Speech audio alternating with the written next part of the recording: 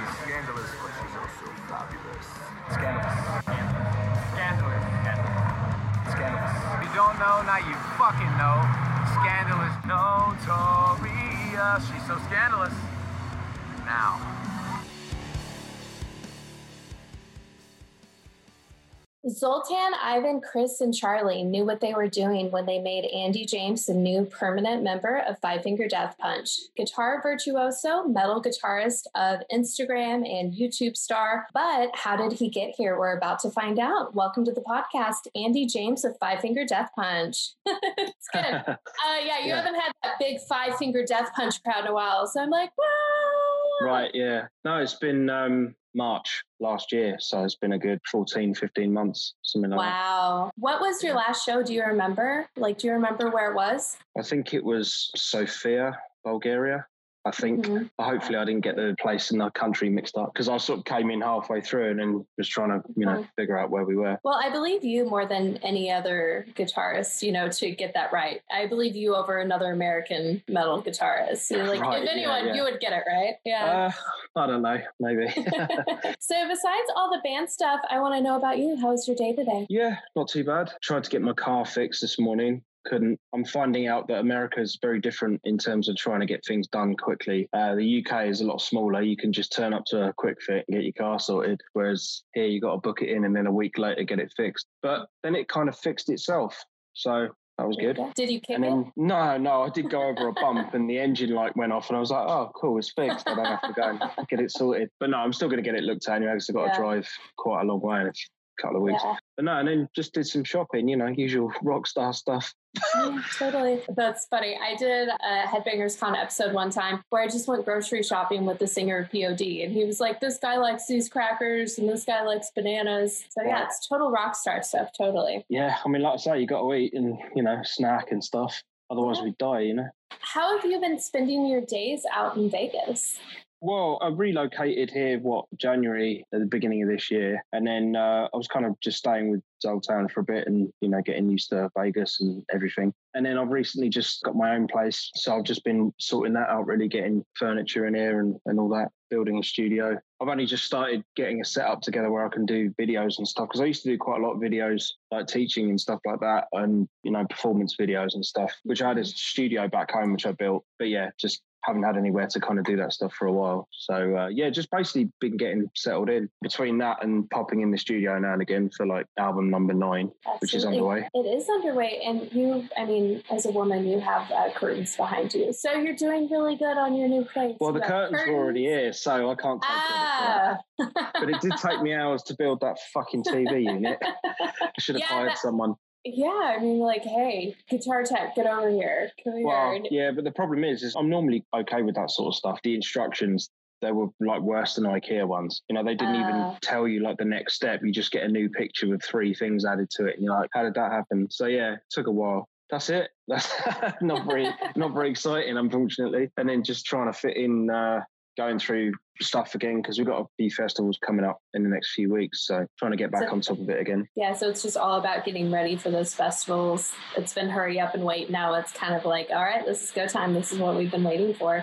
Yeah, exactly. It's going to be, I don't know, weird. I've been to like a hockey game and some other kind of event since the restrictions have lifted in Vegas, and it's kind of felt a little bit weird, which is weird, just kind of feel normal, doing normal stuff, you know what I mean, given the last sort of year and a half or whatever. Yeah, things are slowly getting back to normal. The UK, though, is a little bit different. I'm kind of glad I'm not there at the moment, because it just seems like it's crazy over there. I don't know what's going on, but... Yeah, it's surprisingly upbeat. Yeah. Well, I mean, I'm just kind of happy that here, we can do... Because I know they had like a pilot festival for Download a few weeks ago, which was like 10,000 people. And it was, the closest thing that we've had to like a proper gig gathering since all this began. Yeah, like I say, it's going to be weird going back out on stage again and, remembering what it's like to kind of do a gig, basically. Yeah. So looking forward to it, definitely. But it's kind of going to be like, get the first song out of the way and be like, yeah, okay, I still remember what I'm doing, Yeah, exactly. I was at a show a few days ago and I was talking to one of my friends in a band, and I was like, I don't know how to act right now. Like my energy level, I like go from here and then I'm like, calm down. And then it's like, oh, you can be excited. And I literally was, like, I don't know what to do and I don't know how to act right now. It's really funny. I know. I've had the same feeling, to be honest, like going into, even just going for a drink in a bar or whatever. Like you'll go in and just sort of stand. Do I stand at the bar? Do I wait to be seated? Do I stand here? Can I go over there? Because you just feel like at every turn you're going to get a tap on the shoulder going, excuse me, you can't stand there. You got to go and do this. Do you know what I mean? Because it has kind of been like that for a while now. So yeah, in Texas, I live alone. So I was pretty much alone during shutdown. And then I was just leaving and smiling at everyone. Then I was freaking people out because I was just like big smiling at people because I was looking at them. It was weird. Yeah. Yeah. Well, smiling with a mask on as well. So did they know you were smiling or? I mean, look at these eyes. Oh, okay. Fair enough. Exactly. Well, I wanted to say, as a red-blooded American woman, I do love your tribal tattoos. Big fan. They look really good on you. Oh, really? Yeah. Because I hear they haven't like really aged that well, to be honest. But I don't know. Well, I've never met you in person. No. I mean, when I got them, they were kind of like, popular, I suppose. And I kind of had that one for a while. But weirdly, because I've got more than obviously just the tribal tattoos, like if anyone does any artwork or anything, like and kind of sleeveless for a gig or whatever, it's usually the only thing that gets tattooed on me. So it's kind of like stand out, I suppose, even though some people will be like, look at your tribal tattoos, you know what I mean? But who cares? The way I look at it is it's kind of like an inked storyboard, so like I'll look at my arms and it'll just remind me of different parts of my life and what I was doing. And so from that point of view, I kind of, I like all of my stuff just because it reminds me of periods of my life, which I guess is probably the point of it, maybe. I don't know. For some people, anyway. Yeah, I love that. But when are you going to get a face tattoo like Ivan? I don't know. I don't know if I could bring myself. I mean, not saying that it's not okay because obviously he's done it, but I don't know. Yeah, maybe I'll sort of, get some tears or something. But then again, doesn't that represent how many people you've killed? I don't know. It does, yeah. Maybe don't do that then. Maybe don't do that, but yeah, and don't get just one face tattoo. Get like 7. Just get the whole thing done. Yeah, just keep on going, man. Just keep on going. So you're in Vegas. I've been asking everyone because I've had so many people. I think like the whole music industry moved to Vegas. I'm obsessed with Vegas. Haven't been back since pandemic, but everyone's moving there right now. Are there any rock bars that you hang out at? Like, what places do you really like in Vegas? I've been to a whole bunch. I know there's a new one opened on the Strip somewhere, which I need to go and check out. Nice. There's like the Double Down, which is like a really kind of dive bar-ish type place, which is cool. Been there a few times. There's a place called Bootleggers, which is like a sort of old Rat Pack style Italian restaurant. Do really good meatballs there. It's on Vegas Boulevard. That's cool. Yeah, just places like that, really. I'm not really much of a kind of, being a place where there's loads of people anyway, or like, going to like clubs or anything like that. So I haven't done anything like that, really. I think the most crowded thing I've done is the hockey game, one of the playoff games for the Knights against Montreal, which we lost. Did you go with Chris? One of the games I went with, actually my first ever game I went to here, I went with Chris because he had a spare thing. He was, if you're going to be in Vegas, you need to experience what hockey's like. So he was cool enough. He just texted me up and went, let's go. So we did. Can't remember who it was against now, but I just remember thinking, at the beginning of the game, I was watching it thinking, this is pretty cool, good atmosphere, sort of fast-paced game. And by the end of it, I was going, I was like proper getting into it. So, I was kind of caught the bug after that and then started following him on Instagram and following the games. And then another friend of Zoe's, but I guess he's kind of become a friend of mine as well. He just invited us to go and see one of those games. But that was pretty cool because it was actually behind the glass. So the first time we went, it was like in the middle of the rink, but so you could see equally both ends. And then this one was behind the home end. So that was kind of gnarly because it's a different way to watch the games, especially like when, some of the players, they like just smack up against the glass and stuff, you know what I mean? And actually at one point, if there wasn't the glass there at all, I'd have ended up with a puck where my face is, because one just literally came like that. Scared the shit out of me. Yeah, it was cool though. It was really good fun actually. Yeah. Besides that, did you watch the game with the ankle break? The Conor McGregor one. That was so bad. Yeah, that ankle. It still like freaked me out. I almost threw up the first time I saw it, and I don't get queasy, but I saw that and I was like, oh my God. Yeah. Well, I didn't even notice it had happened because I'd seen he'd kicked him like earlier in the fight, and I think they must have, when they were playing the replays, I think they kind of figured out that he must have done something. But he kind of looked all right after that. And then, I don't know, he was he was getting a beating anyway, really. Kind of thought that the guy was going to do him anyway before he got up and started fighting again. But yeah, I hadn't noticed he'd done that to his foot until he was sitting on the floor. And then he was like moving his leg around, pointing to it, going, it's broken, and it was just flopping there. But I could deal with that kind of a couple of months ago. Can't remember the fighter now. Literally the first hit in the fight just literally went in for a shin kick and broke his own shin. And I don't think he realised, but there was a massive crack. And then when he put his leg back down, it had folded the other way. And it was just like, oh, that was pretty intense. That's insane. That's even, so every time I watch UFC now and I see they're doing the leg kicks, I'm like, oh. Because I think they're gonna break again, you know. I know. I feel like I could never like watch it the same ever again. Like, oh, let's watch a fight, and I'm like, oh God, no, not at all. Yeah. So, listening to you play, watching you play, there's no question on why Five Finger Death Punch hired you. The videos I watch of you playing don't even look real. You play so fast. They really don't. But I think we all want to know how you got there. So let's start at the beginning. What, at the very beginning or? I had some like ways to frame the beginning. Yes, I want to know about childhood things like that, or like what kind of crazy teenager you were. Have you ever seen the movie Almost Famous? Once, yeah. Okay, probably about a couple of years ago, so I don't remember it that much. But yeah, so the very end of the movie, he finally gets his interview and he leans in real close and he's like, what do you love about music? And I've always thought that was a really beautiful way just to pay homage to the passion of what you really love about music. So right. The beginning, the way that I would phrase it, and we'll talk about your beginning, how you look at it. Why have you dedicated your life to music and what do you love about it? Okay, I kind of expressed an interest in music fairly early on, probably around the age of 5 or 6, but we had like a piano in the house. So I just used to kind of, mess around on that or whatever. I don't know, it kind of made sense in a way, just sitting down and playing things that, melodic things that worked in key with itself, so I could tell, what note would sound good after the next note and the next note sort of thing, I suppose, in a very basic way.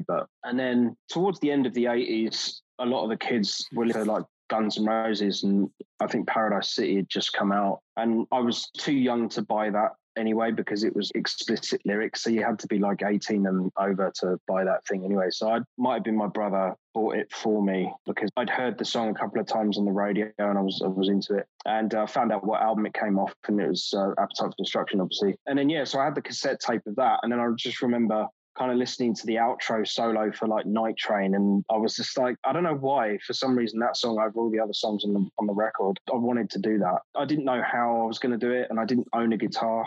And it wasn't until years later I picked up the guitar anyway. So I think I was about 8 or 9 when that came out. What was it, 87 or 88, something like that? I would have been 6 or 7 maybe. I don't know. I can't remember. Right, yeah. Like, so don't look at me. Yeah, so it wasn't until I started going to this school in Brighton, which is like South England. There was a friend of mine there. His dad had just gone out and like bought him a guitar for like the weekend and stuff. He had like a stack of books, and he had to have some Guns N' Roses books in amongst all of that. So I started kind of reading and getting my head around, the tab notation, which is basically fret numbers on strings, and it just tells you where to put your fingers, basically. And then I started going through a bunch of that stuff and found out about some other Guns N' Roses albums. And I guess I was kind of gravitating towards Slash as an influence, but I didn't really kind of realize it. I liked the sound of them and the songs and the leads and stuff. And I hadn't really been exposed to a huge amount of other guitar playing before that point. So it was really the only first thing that I'd heard. So yeah, I started going through that and picking it up pretty quickly, which to me didn't seem weird, but it seemed odd to people around me. And I started to notice that maybe I kind of was doing something, because people would be like, oh, I'll play such and so, I'll play it. And then, you get a good reaction rather than a bad one. And I suppose that's how you navigate through life, is how people react towards you, I suppose. And you change things depending on whether it's good or bad, I suppose. So yeah, just sort of carried on with that really. And then I kind of just carried on playing that stuff. I think I got into maybe some like Skid Row stuff as well. And then I discovered like Joe Satriani and that kind of thing. But I remember, right, because I only had the record of Surfing with the Alien, and I had like this old record player that was just, I think it was given to me with a stack of records. And I remember, because I really liked the cover of this thing, and someone had mentioned that, Joe Satriani, you should check out this guitar player. And so I was like, yeah, cool. So I had the thing, and it looked cool because it had like the alien on the front with the whole red cover and everything. And I put the record in, and then I played it, and I was just like, Jesus Christ, this is insane. It just sounded almost sped up, right? But the funny thing is it was, because I don't know if you remember, but the old record players used to have like kind of speed up lever on it. Like it would actually make records play faster. I think it's because like if you put another style record on there and you speed it up, it plays it at normal speed. I don't know how that works. But then I kind of realized that after a while I've been listening to this Surfing with the Alien album on double speed.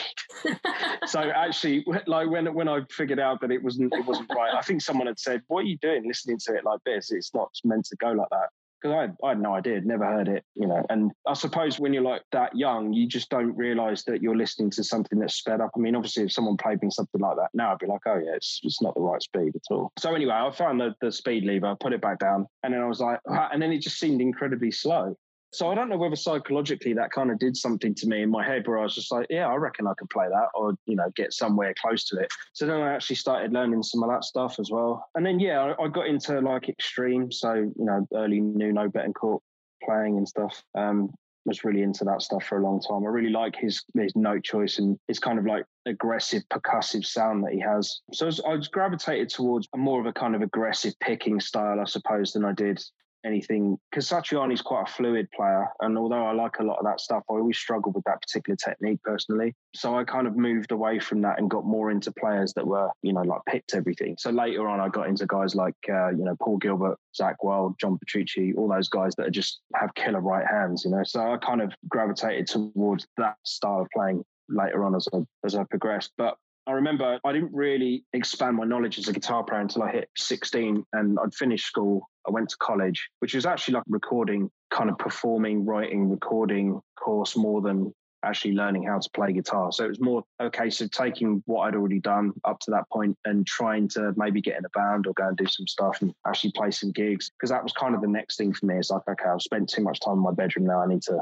see if I can play live, if you like. So when I got there, there's this guy in the year above on the course. And I just remember he was playing all sorts of like different music and stuff like that. I think he was playing, because I'd already heard of Mr. Big at this point. So I'd kind of started getting into Paul Gilbert, but I didn't know about Racer X or anything like that, which is the band he was in before that, when he was a lot younger. And just some of the playing on that was just incredible. And then he was listening to like Paul Gilbert, Yngwie Malmsteen, Zakk Wylde, John Petrucci. So when I hit 16, I just been exposed to all of this music that I didn't know existed before. So that year for me was like, it blew my mind really, with like the amount of stuff. I thought, right, okay, fuck, I've got a lot of work to do, you know, if I want to kind of get anywhere close to anything like what I was hearing. And at that point, my influences kind of expanded so much. I had so much stuff to get through. I stopped learning whole songs and I started learning just bits and pieces. Everything that kind of like buzzed me the most about all the different players that I discovered from that point onward, I started to learn. So if there was like a Zakk Wylde solo, for example, but there was a section of that solo, I would learn that rather than the whole thing. And then I guess over the years, my playing has just become an amalgamation of all the favourite parts of different guitar players that I like, which has sort of shaped my own way of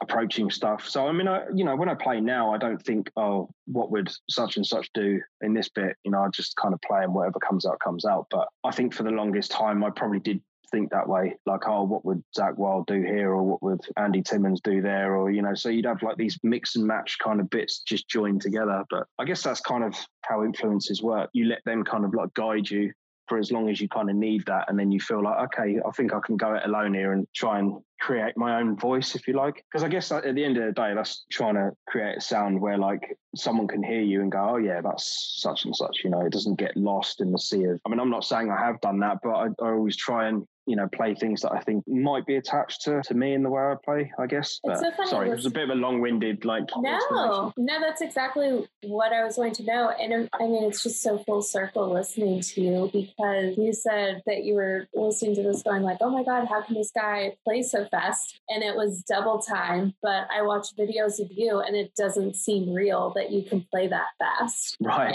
It does it to me like what you were watching. So that's very full circle on that, because what you do now just doesn't even seem real or possible. I've seen so many guitar players. I just don't see people go that fast very often. So right, I hear what you're saying. I suppose the speed element is kind of one of the things that I worked on fairly early on, I suppose, because funnily enough now it really isn't the focus at all, although, you know, obviously it's still present in stuff that I'm doing. But I guess when I was younger, I thought that the way to impress people would be to try and play as fast as possible. Because I suppose in a way, when I did manage anything up to speed around that time, the reaction from people was like, oh God, that's fucking really fast or great or whatever. I know, but I feel bad. Now I'm people. I'm like, oh yeah, you play so fast. I'm so impressed. I'm like, damn it, I'm people. No.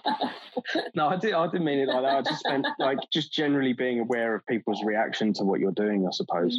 But the funny thing is, I quickly realized that I had a lot of work to do. I mean, this goes back to like when I joined college again, because I hadn't really been in a band until that point. So I'd never played with any. I mean, I jammed with a bass player friend of mine for a few years in like a garage, but we were playing like Guns N' Roses songs. We were playing songs that had already been written, and you just learn the parts and play them and just have fun and jam out. But when it comes to like writing your own stuff and being in a room with 3 or 4 other guys, and you've all got to agree that this is how it goes, and then you've got to do it, and then you've got to get people to your gig, and they've got to enjoy what you do as well. And then you start learning actually the technique is only such a small part of what's important, like when trying to sort of, because ultimately when you focus just on speed, it becomes like a competition, I suppose. You get pitted up against people for like how fast you can be or whatever. But like music doesn't require that same competition, because it's definitely in the ear of the beholder. If they like it, they like it. If they don't, they don't. And it doesn't really come down to how technical it is or how fast it is, I suppose. They either like it or they don't. And started to learn that people enjoyed music as a whole rather than just the individual sum of its parts, if you know what I mean. I mean, it didn't happen immediately. It took a long time for me to let go of the idea that speed was the thing, that because I was still doing it, even like the first couple of solo albums, maybe the first 3 solo albums, especially the one I did in 2011, I was trying to find my voice, if you like, as like an instrumental guitar player in terms of how would I write songs that don't sound like Satriani or Steve Vai, or because they're such great players and monumental legends in that field. There's certain things that you have to avoid in order to not sound like them and try and do your own thing. It took me a while to try and find my own voice in terms of how I was going to like write songs and present myself that way. And I suppose at that point, I was thinking, well, look, you need to write songs that obviously guitar players, because that's the market that you're aiming for. But it's trying to put it into a framework that is actually song-based as well. So trying to kind of like bring the two together, I suppose in a way, like when I got into metal, the first metal band that I really got into was Killswitch Engage, right? I was around a friend of mine, and he was out for the day or something like that. And I think I woke up in the lounge because I was just sleeping on the sofa, and I just put like a music thing on. And I was just like watching the thing, and this song came on, and I was just like, fucking hell, this is amazing, right? And I mean, the song turned out to be End of Heartache, but I couldn't remember the name of the song. I could only remember the name of the band, right? So when I went to HMV, which is like a chain store that we used to have for like CDs and stuff like that, I was looking through the Killswitch Engage records, and there was a few of them, and I was like, fuck, I don't know, I can't remember the name of the song, blah, blah, blah. So I ended up getting this album, and when I put the album in, I started playing it. I was just like, musically, this sounds like the same band, but this is not the same singer. I didn't know that they had 2 singers, because obviously Howard came in after, when Jesse left. So I ended up getting Alive or Just Breathing, which actually turns out to be one of my favorite Killswitch records anyway. I later then found out that the song was End of Heartache, and then I got that record as well. And I think that ultimately shaped my approach to playing heavier music, but in a kind of like structured way, and like how they would do it. So then when I was doing that album back in 2011, I was already in a band called Sacred Mother Tongue at the time, which is kind of fairly, metalcore-y anyway, Killswitch influence, with a bunch of other stuff as well. So when it comes to doing the instrumental thing, I kind of took that influence and pushed it into, more guitar-orientated music without vocals. And I think that album was really the beginning of me making sense of like how I was going to present myself as a guitar player and a musician with the music that I liked,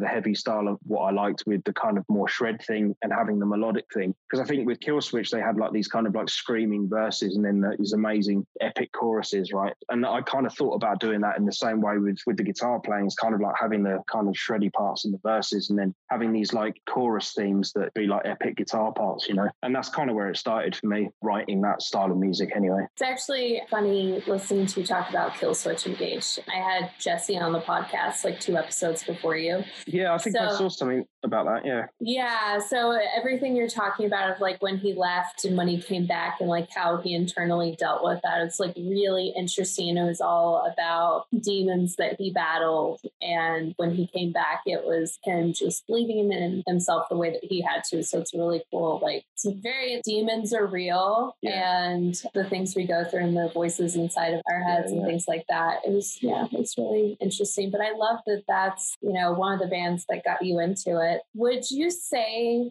and this is something I kind of wonder about your playing, has there been different parts in your life where you played differently because you felt differently? Like, have you gone through really heavy times because you were pissed off and angry, and then you went through like a happier time and you let off the gas a little bit? Like, does it correlate for you emotionally how you play? No, I mean, I would say I'm pretty emotionally even, like I don't really have like, I mean now anyway, I don't really have like the sort of like ups and downs, and I suppose just my general being has kind of always been like that. But having said that, like younger, I suppose I would have these like bouts of, because I get like really stressed out, so I'd be fine, but if I get stressed then everything's fucked, so I kind of have those like moments. But in terms of like writing, I suppose no, not really. I mean, but different flavors happen on albums. So say like I'll go through albums and have the angrier songs and then the kind of ballady songs and stuff like that. But I think the layout of an album certainly kind of pushes you into thinking about how many different things you're going to put into it. Because I guess if I was just going to make like a completely heavy album from start to finish that was all shred and had no melodic parts, I don't know how much of an enjoyable listen that would be. And then on the flip side, I don't know if I was going to write a whole album of kind of ballady songs, how that would, every time I approach a record, there's usually like styles of songs that I'll gravitate towards, and then they almost become like sort of like an imaginary template, if you like. And then at that point it becomes how I feel at the time, depending on what's going on. So I do get emotionally attached to my music, but I kind of don't at the same time, I suppose, because of the online culture, if you like. I mean, I write stuff that buzzes me and I write stuff that I like or whatever, but you know that you're not going to please everyone, right? So I've kind of switched off from putting too much of myself in a song and then having somebody come along and completely destroy it, and then I'd just be completely done in by someone's abject negativity, you know what I mean? So I try not to get too attached to the stuff that I do. I just know that if I'm true to myself and I write something that I'm like, okay, yeah, this buzzes me, and I can listen to it, and I don't, because I never wanted to be one of those people that cringes when one of their songs comes on or something that they've spent a lot of time on and just go, oh no, I can't listen to myself. I never wanted to be that way. So like the last 2 albums that I've done, I don't feel that way at all. Like if it comes on or someone's playing something, or I don't know, rarely it'll be out. I'll be out in public and something that I've done comes on. I don't shy away from it at all. I just listen to it and go, yeah, still cool. That's it, But that's only my opinion. That's not, I know there's people out there that have heard my stuff and just fucking hate it, but that's just the nature of the game. But I suppose after years and years and playing guitar, your experience just tells you how to approach a certain emotion, if you like. So if you know that you're going for a certain type of song, you know what fits into that mood, and then you start messing around with those kind of ideas, and then how something makes you feel on the replay. Like there's a song that I did on not the last record, the record before that, called After Midnight, right? And I was kind of like, I knew what I wanted. I wanted something, because I've been listening to a lot of the Midnight, that kind of 80s retro wave throwback band. And I quite liked how they had this sort of dark, almost like raining back alley type sound to their music. I don't really know if that makes any sense, but in my mind it conjures up like Blade Runner and stuff like that. So I kind of had this image in my mind of something, or creating something that would fit into that image. So I suppose emotionally from that point of view, I started to think about how I was going to do that. And then I found some cool sounds or whatever, just started messing around with it. And then it kind of grew from there really. But yeah, so sometimes I do have those feelings and stuff that I want to, not necessarily how I'm feeling at the time, but how I can pull that emotion from writing a piece of music, and then hopefully other people can feel that as well. I don't know, it's really hard to explain, but yeah, I haven't like broken up with a girlfriend or a partner or whatever and just fucking gone, I'm done into that, I'm going to write a song and then that be that. I've never done that, or been like, fuck yeah, I'm really happy, I'm going to write this song. Kind of doesn't really happen like that for me. It's more conceptual, and then I understand what I need to put into that concept to make it happen, and then use my feelings as I'm doing it to kind of steer the direction of the song. I suppose that's a better way of putting it. Yeah, that was my question there. Do you feel things and then go, oh, fuck this? Or do you feel things and go, oh, yeah. So like that was my question. Oh, yeah. Absolutely. I mean, if I'm sitting there and it doesn't buzz me or it sucks or whatever, and I just don't get excited about it, or if I've heard it over and over and over again and it starts to wind me up, then yeah, I'll just bin it off. Yeah. Because I feel like, because that's the other thing as well, I feel like if you're an artist and you're creating something and you either hate it or you don't like the way you sound or you don't like the way you look, and it's kind of like, well, how are you going to sell this to somebody else or expect them to feel more about it than what you do, and you're the one creating it? So I suppose for me, I just work on stuff until I'm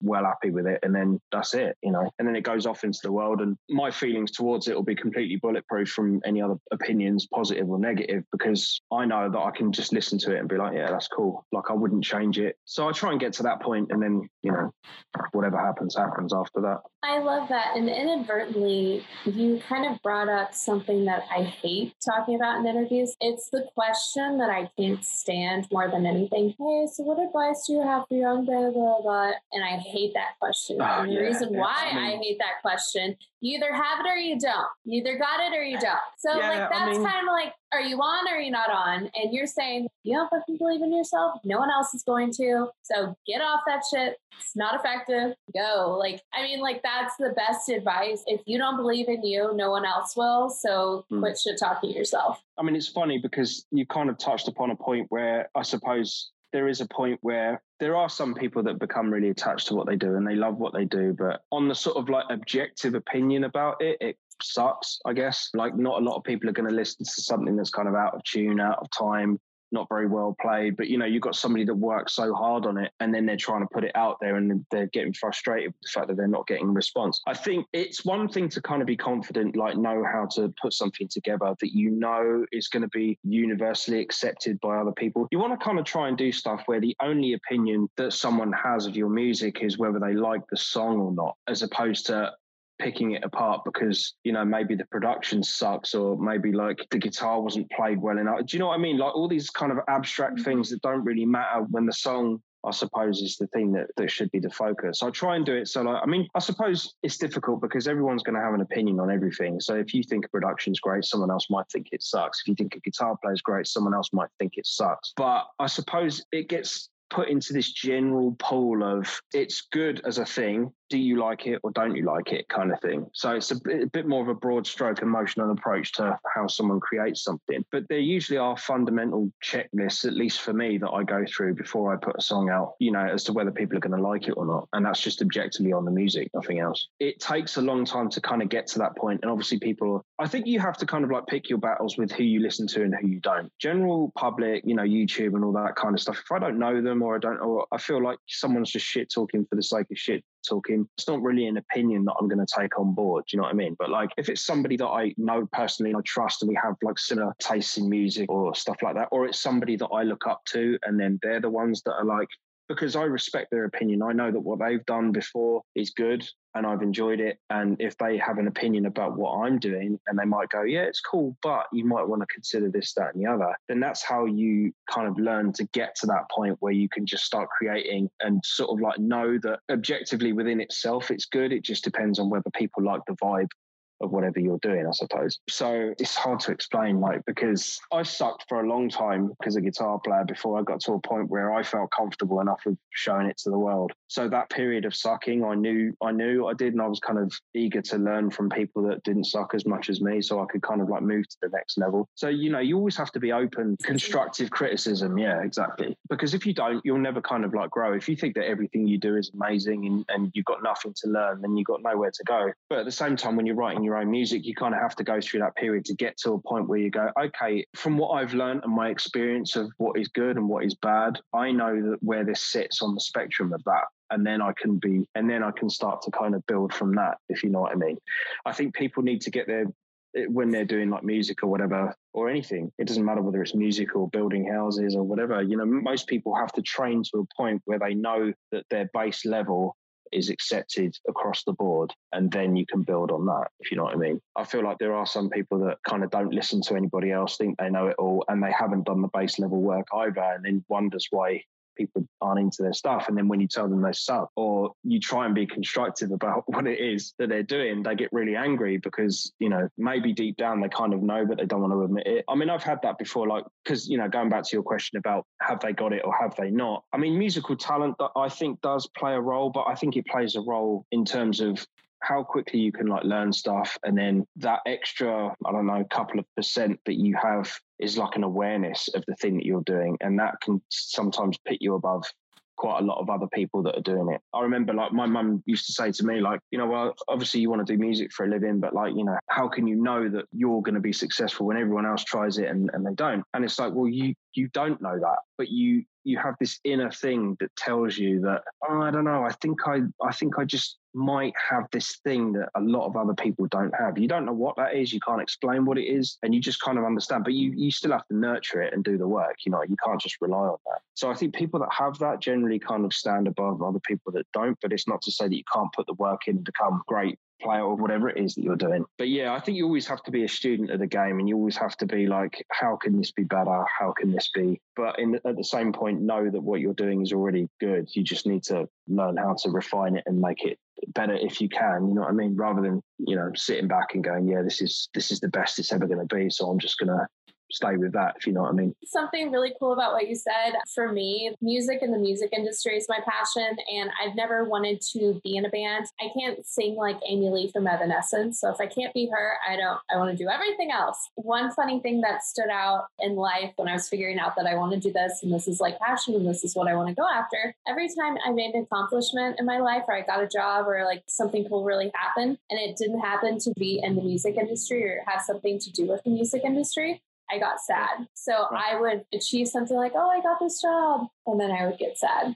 I'd be like, oh, I did this. And, oh, but it's not hosting, it's not interviewing. And then I would get sad. Yeah. And that for me was always the thing of like, oh, but you're not doing your dream. You're not going maybe the universe is trying to tell you something. Yeah. Mm-hmm. No, I understand what you're saying. Totally. Yeah, I mean, school was kind of like that for me. I just always used to sit there and like mouse the science and just be like, fuck, I'm never going to need this. I don't need, you know, I'm just sitting there. It's not like I'm sort of stupid or whatever, but I failed school miserably. I don't know about you. I think you have to have like a want to do something in order to kind of apply yourself in the right way. Otherwise, if you can't, you're just going through the motions, you never really get the most out of it. So it kind of ends up being a bit of a waste of time, really. I mean, one of the main reasons why I got into music as well was kind of like a social acceptance, I suppose, like, because not a lot of kids that I knew that I was at school with were playing guitar or doing anything like that. So it kind of puts you in a bit of a minority. And when you do something that other people can't really fathom or understand, they're just like, oh my God, you know, you play 3 chords and it'd be the most amazing thing, you know? So I guess for that was another reason I got into it. We just watch you all day long and we go, I just couldn't fathom, I couldn't imagine. And that's what it's kind of funny that you say that, because now we just all watch you and we're like, I couldn't imagine. That's in another category of something I could never do. Wow. So it's funny to hear you say that. That's what it is now. Like now we're up there watching you on stage going, wow, wow, that's so great. Wow. Yeah. I mean,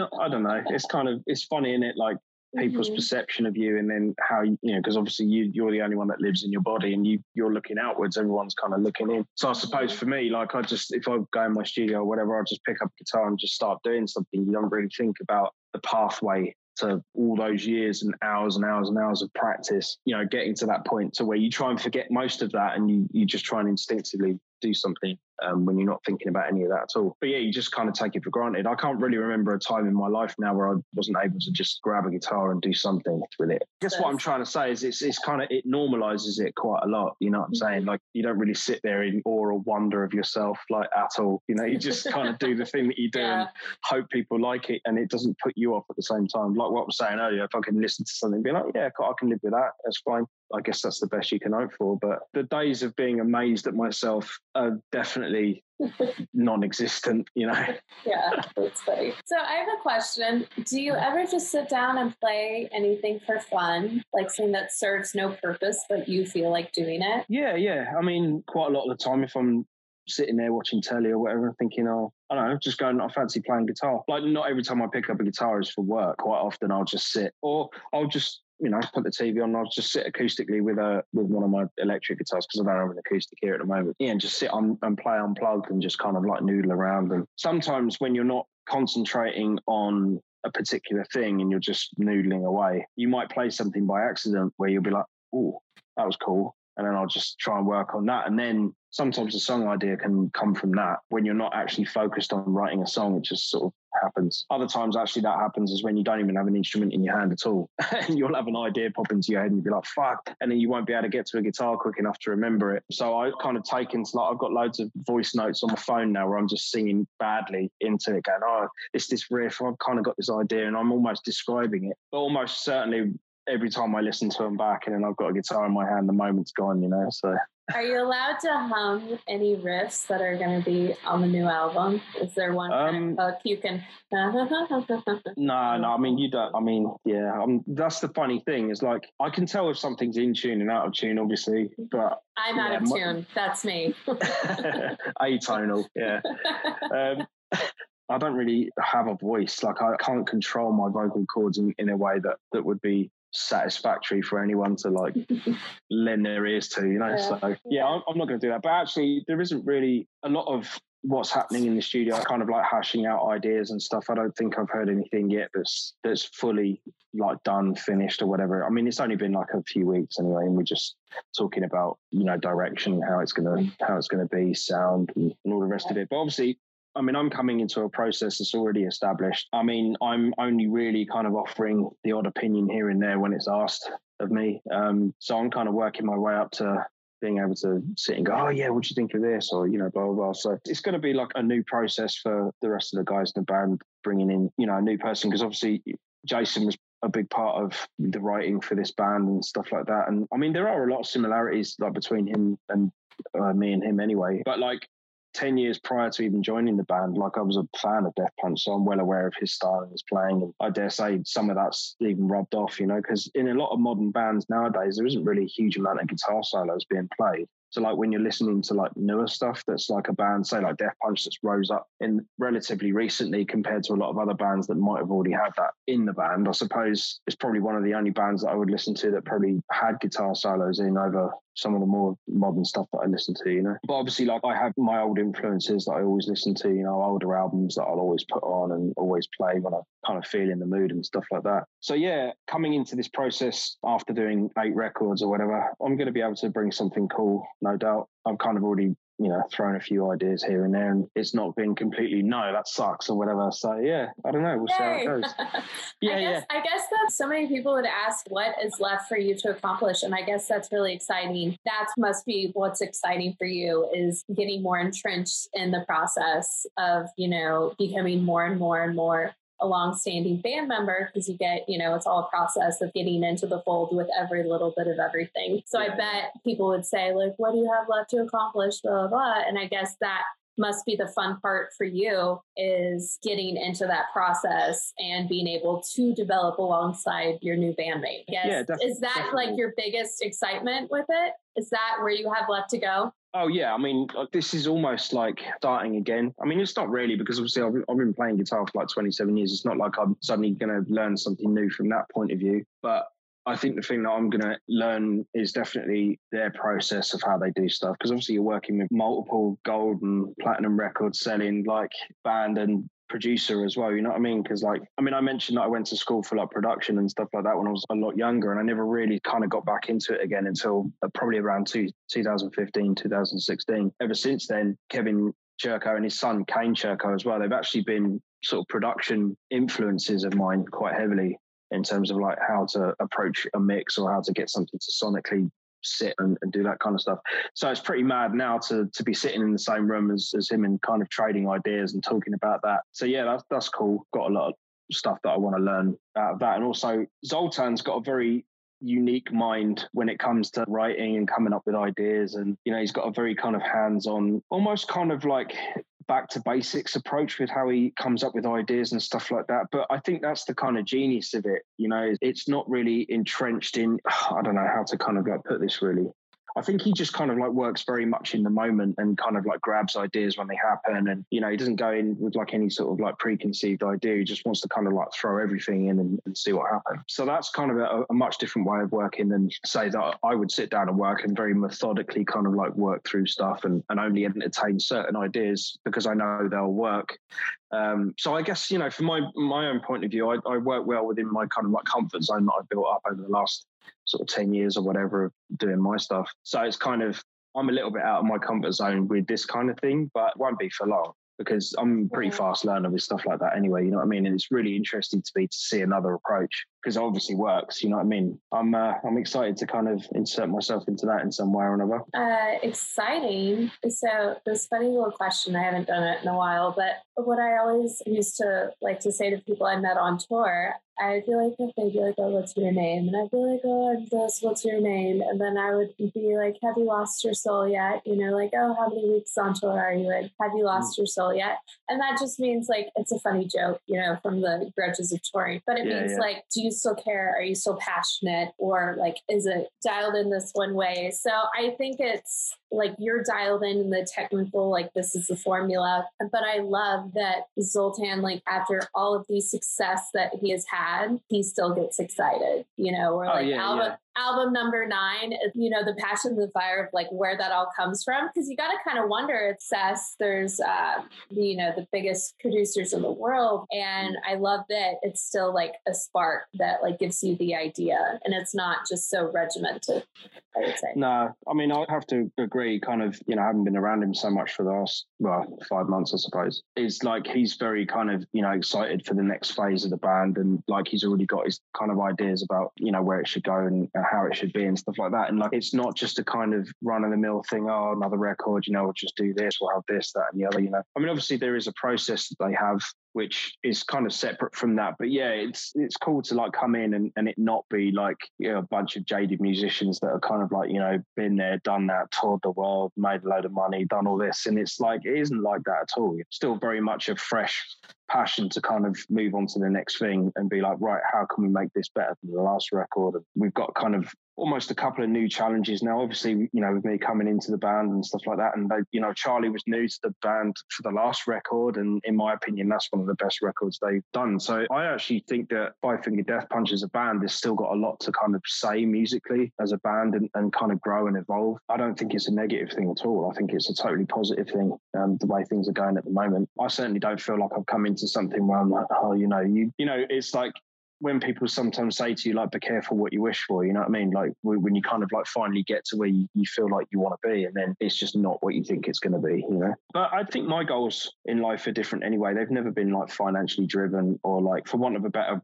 phrase, ego driven, I suppose. I've always just wanted to kind of go out there, have fun, do shows, write some cool music and I don't know, make some sort of dent in the world because we only have a short amount of time before it's all over, and at least to have done something that people will remember. I suppose that's it really, and something I'll be proud of. And I won't be like on my deathbed going, oh, I wish I'd have done this, that, and the other, you know. So yeah, I mean, I never thought in a million years I'd end up in like one of the bands that I've, you know, been a fan of for so long. But it's funny how things work out. I mean, I only met Zoltan about 6 months before I actually came out on tour with them anyway, and I think he'd been following me on Instagram. That's the thing about Zoe, is like he doesn't do like a huge amount of like lead guitar or shredding or stuff like that, but he appreciates people being good at whatever they're doing. It doesn't have to be guitar, it can be anything. I guess me and Charlie knew each other before he joined the band because we'd already done a tour together. So I think they were having like a discussion about, you know, guitar players, just music in general, and my name came up, I guess.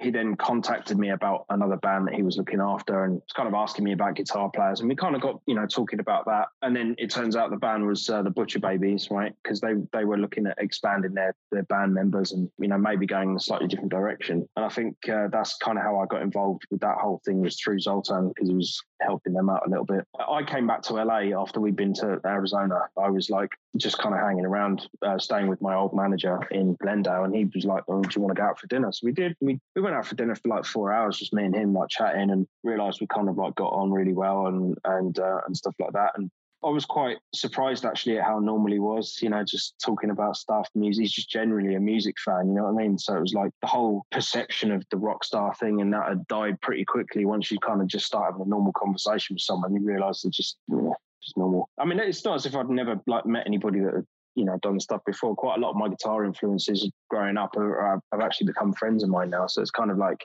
it's just weird how that happens. Kind of starstruck thing goes out. You just kind of treat every scenario as it's like, okay, it's just one person having a conversation with another person, and whether you kind of like vibe or not, I suppose. I don't know whether it helps that we have the same birthday and like we have a lot of the same outlooks on life and stuff like that, I suppose. And maybe it just stuck in his mind because he already knew me as a guitar player anyway. Fast forward 5 months, I think, I just randomly get a text message one day going, what's your music retention like? And I was just like, I don't know, what do you mean? What, like learning songs? And he was just like, yeah. So mess it up. What did you say? Well, no, he. I was just like, are we kidding, or will this be held against me later? What? No, well, I didn't want to jump the gun and go, oh yeah. I was kind of like, oh, what are we talking here? Like just remembering songs and stuff. I mean, this is like paraphrasing. I don't know the exact. I can't remember now because it was a year and a half ago. But he was just like, yeah, because I might need you to learn our live set. I'll have someone like send it over to you, and because Jason was having a few health problems, and I think in order for them to like continue doing the tour rather than cancel it, because they were on tour with like Megadeth and Bad Wolves. It's not a big arena tour, you know what I mean? I think the last resort would have been to have, had to have stopped, packed up everything and gone home sort of thing. And they really didn't want to do that. So I think he reached out to me and was just like, yeah, do you think you could do it? And I was just like, well, I mean, I wasn't going to say no, but obviously in the back of my mind, I was thinking, this is going to be a challenge, right? So he sent me the set anyway, and I knew the songs, but I'd never really played any of them. So I had to kind of figure out the tunings and, some of the solos and stuff like that. And it's funny, because I think Five Finger Death Punch have like this image in a lot of people's minds that it's like, it's kind of talentless or it's sold out or this, that, and the other. I don't know. You just hear and see so many ridiculous comments people make, probably based on the fact that they've heard one song and don't know that actually every individual member of that band is talented as fuck. You know what I mean? And like, they just so happen to be successful. But if they were going to do a death metal album, they probably could. When you're kind of sitting down learning some of that stuff, I mean, obviously Jason's a great player as well, so it's not like the easiest thing to sit there and learn and go, yeah, this is a piece of piss, you know what I mean? Yeah, I had a couple of days to go through that stuff and get it as best as I could to then come out on tour and try and do a convincing enough job where it would fit in with the level of musicianship with the rest of the guys, you know what I'm saying? So yeah, that was a hairy moment because the day later I had a plane ticket waiting for me. It was almost a bit like fucking, the film Rockstar where he gets a phone call and he's just like, there's a ticket waiting for you at LAX, to come out and audition for the band. And that's pretty much the same thing. I've been a fan of this band all that time, and then all of a sudden I get a phone call from the band to go and do it. So yeah, I got out. They had a couple more shows, and then that was it. We were in Germany, and my first show came around, and it was like, up you go then. Just get on with it. So yeah, it went pretty well.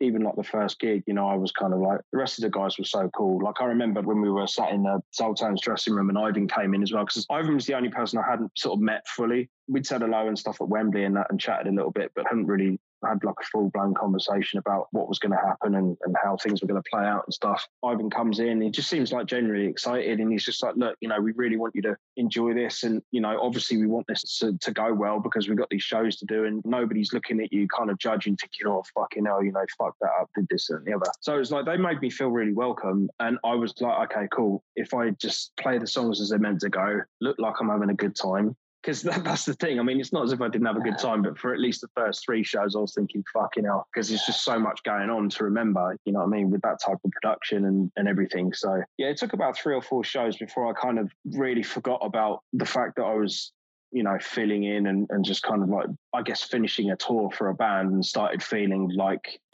one of the guys in the band and actually going and doing the shows as if I was doing it like permanently. So, yeah, by the end of the tour, we kind of like had a really good feeling about it. I mean, I didn't know the internal politics and stuff like that with everything else that happened afterwards was not something I was like privy to. So I wasn't really involved in that. I just know that like some months later, there was murmurs of going, well, we're thinking actually that this could be more of a permanent thing.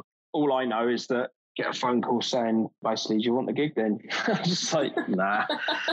I got, you know what I mean? I got better stuff to be doing with my time.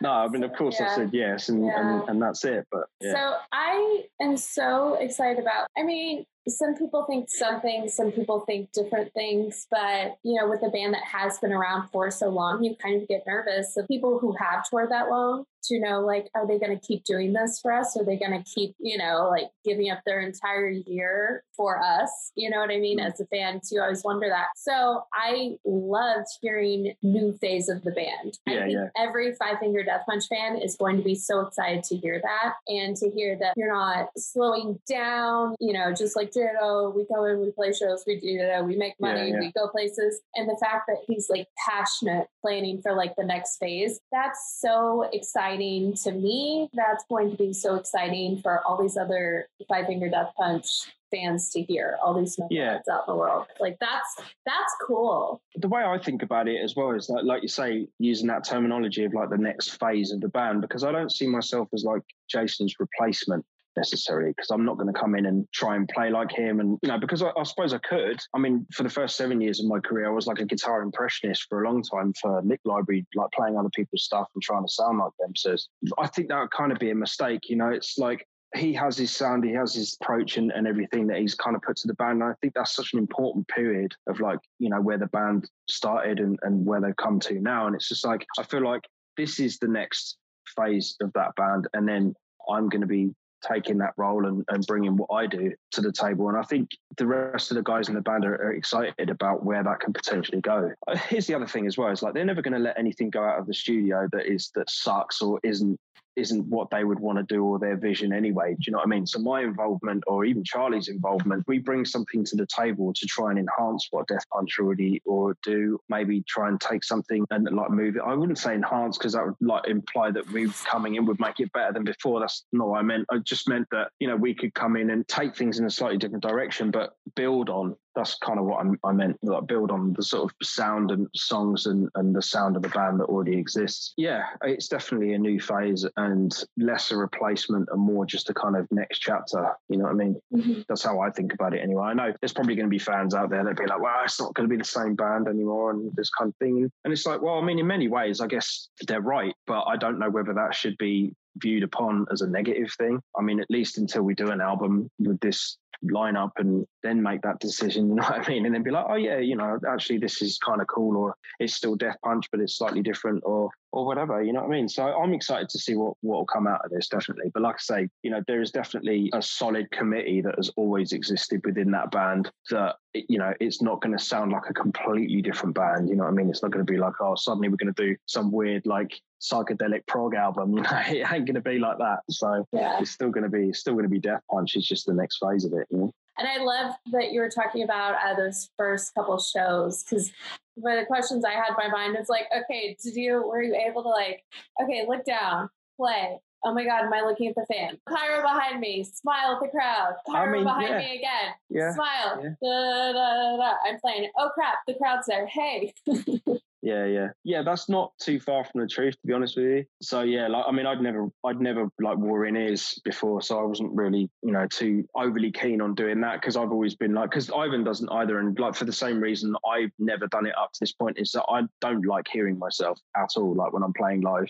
So I would rather sound like I'm in the next room, and that would make me feel like I'm just not really aware of what I'm doing. And then for some reason or another, gigs go a lot better that way for me than they do when all I can hear is me and I can't hear anything else. So I was slightly nervous about that, but the guys are so professional, like the mixing monitor engineers that we had and stuff, they made everything sound great. So that was kind of a worry been and gone straight away for me. Because usually as well, like when you're wearing like in-ears and stuff, it can isolate you in terms of like you don't hear the crowd, you're not aware of any of the ambience going on, you're just getting direct feed of whatever's going in, whatever you've asked for. So that can be a little bit weird as well. But yeah, we get over that. It's fine. I mean, you know, in those types of venues and audiences, it's so hard not to be intoxicated by that anyway, and whether you're kind of getting the full thing in your ears or not. So there's that. I mean, Ivan's pretty lively on stage, so you kind of got to watch out for that. Obviously, there's pyro and stuff going, but there is a manual guy that, like, if you can see that someone's wandered too close to the thing, it's not going to go off. But, you know, obviously all the rest of the guys in the band know when that stuff's happening, so they're all going to be in certain places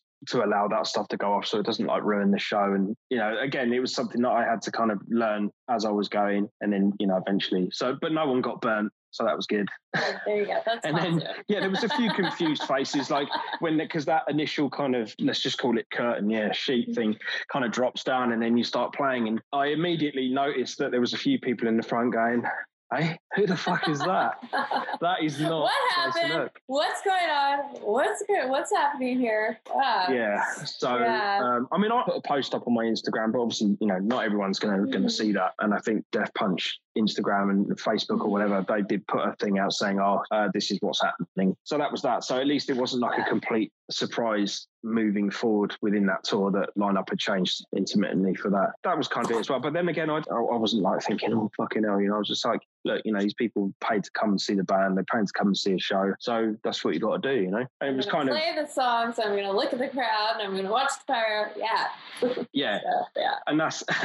And then bearing in mind all the other stuff as well, you know what I mean? So yeah, it's a long way from playing down the local pub. I know that much. Exactly. But I haven't done that for a while either. So it's kind of like, it'd be weird doing that now, you know, going just playing in front of 30 people in a pub. But some of those gigs are still some of the best gigs you can do, you know? Mm-hmm. Would you go do that now if there's like a bar doing an open mic?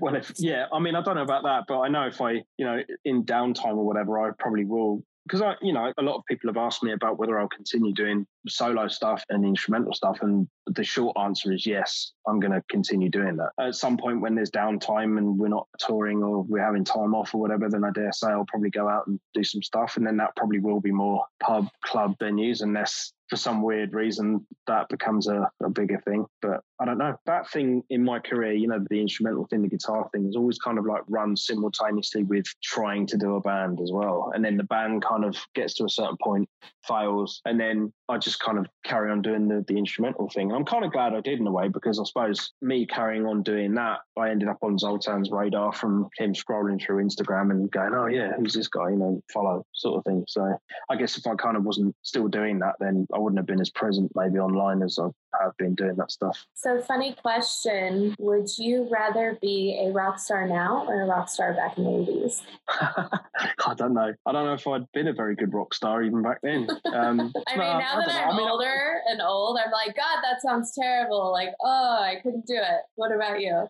I don't know. I mean, I've had my fair share of like tours, sleeping on the floor in a van, pissed out your fucking head, staying up till all hours, going and do like some mad shit that you just probably wouldn't do now. But yeah, so I don't know. I mean, my life's never been like Motley Crue out of the dirt.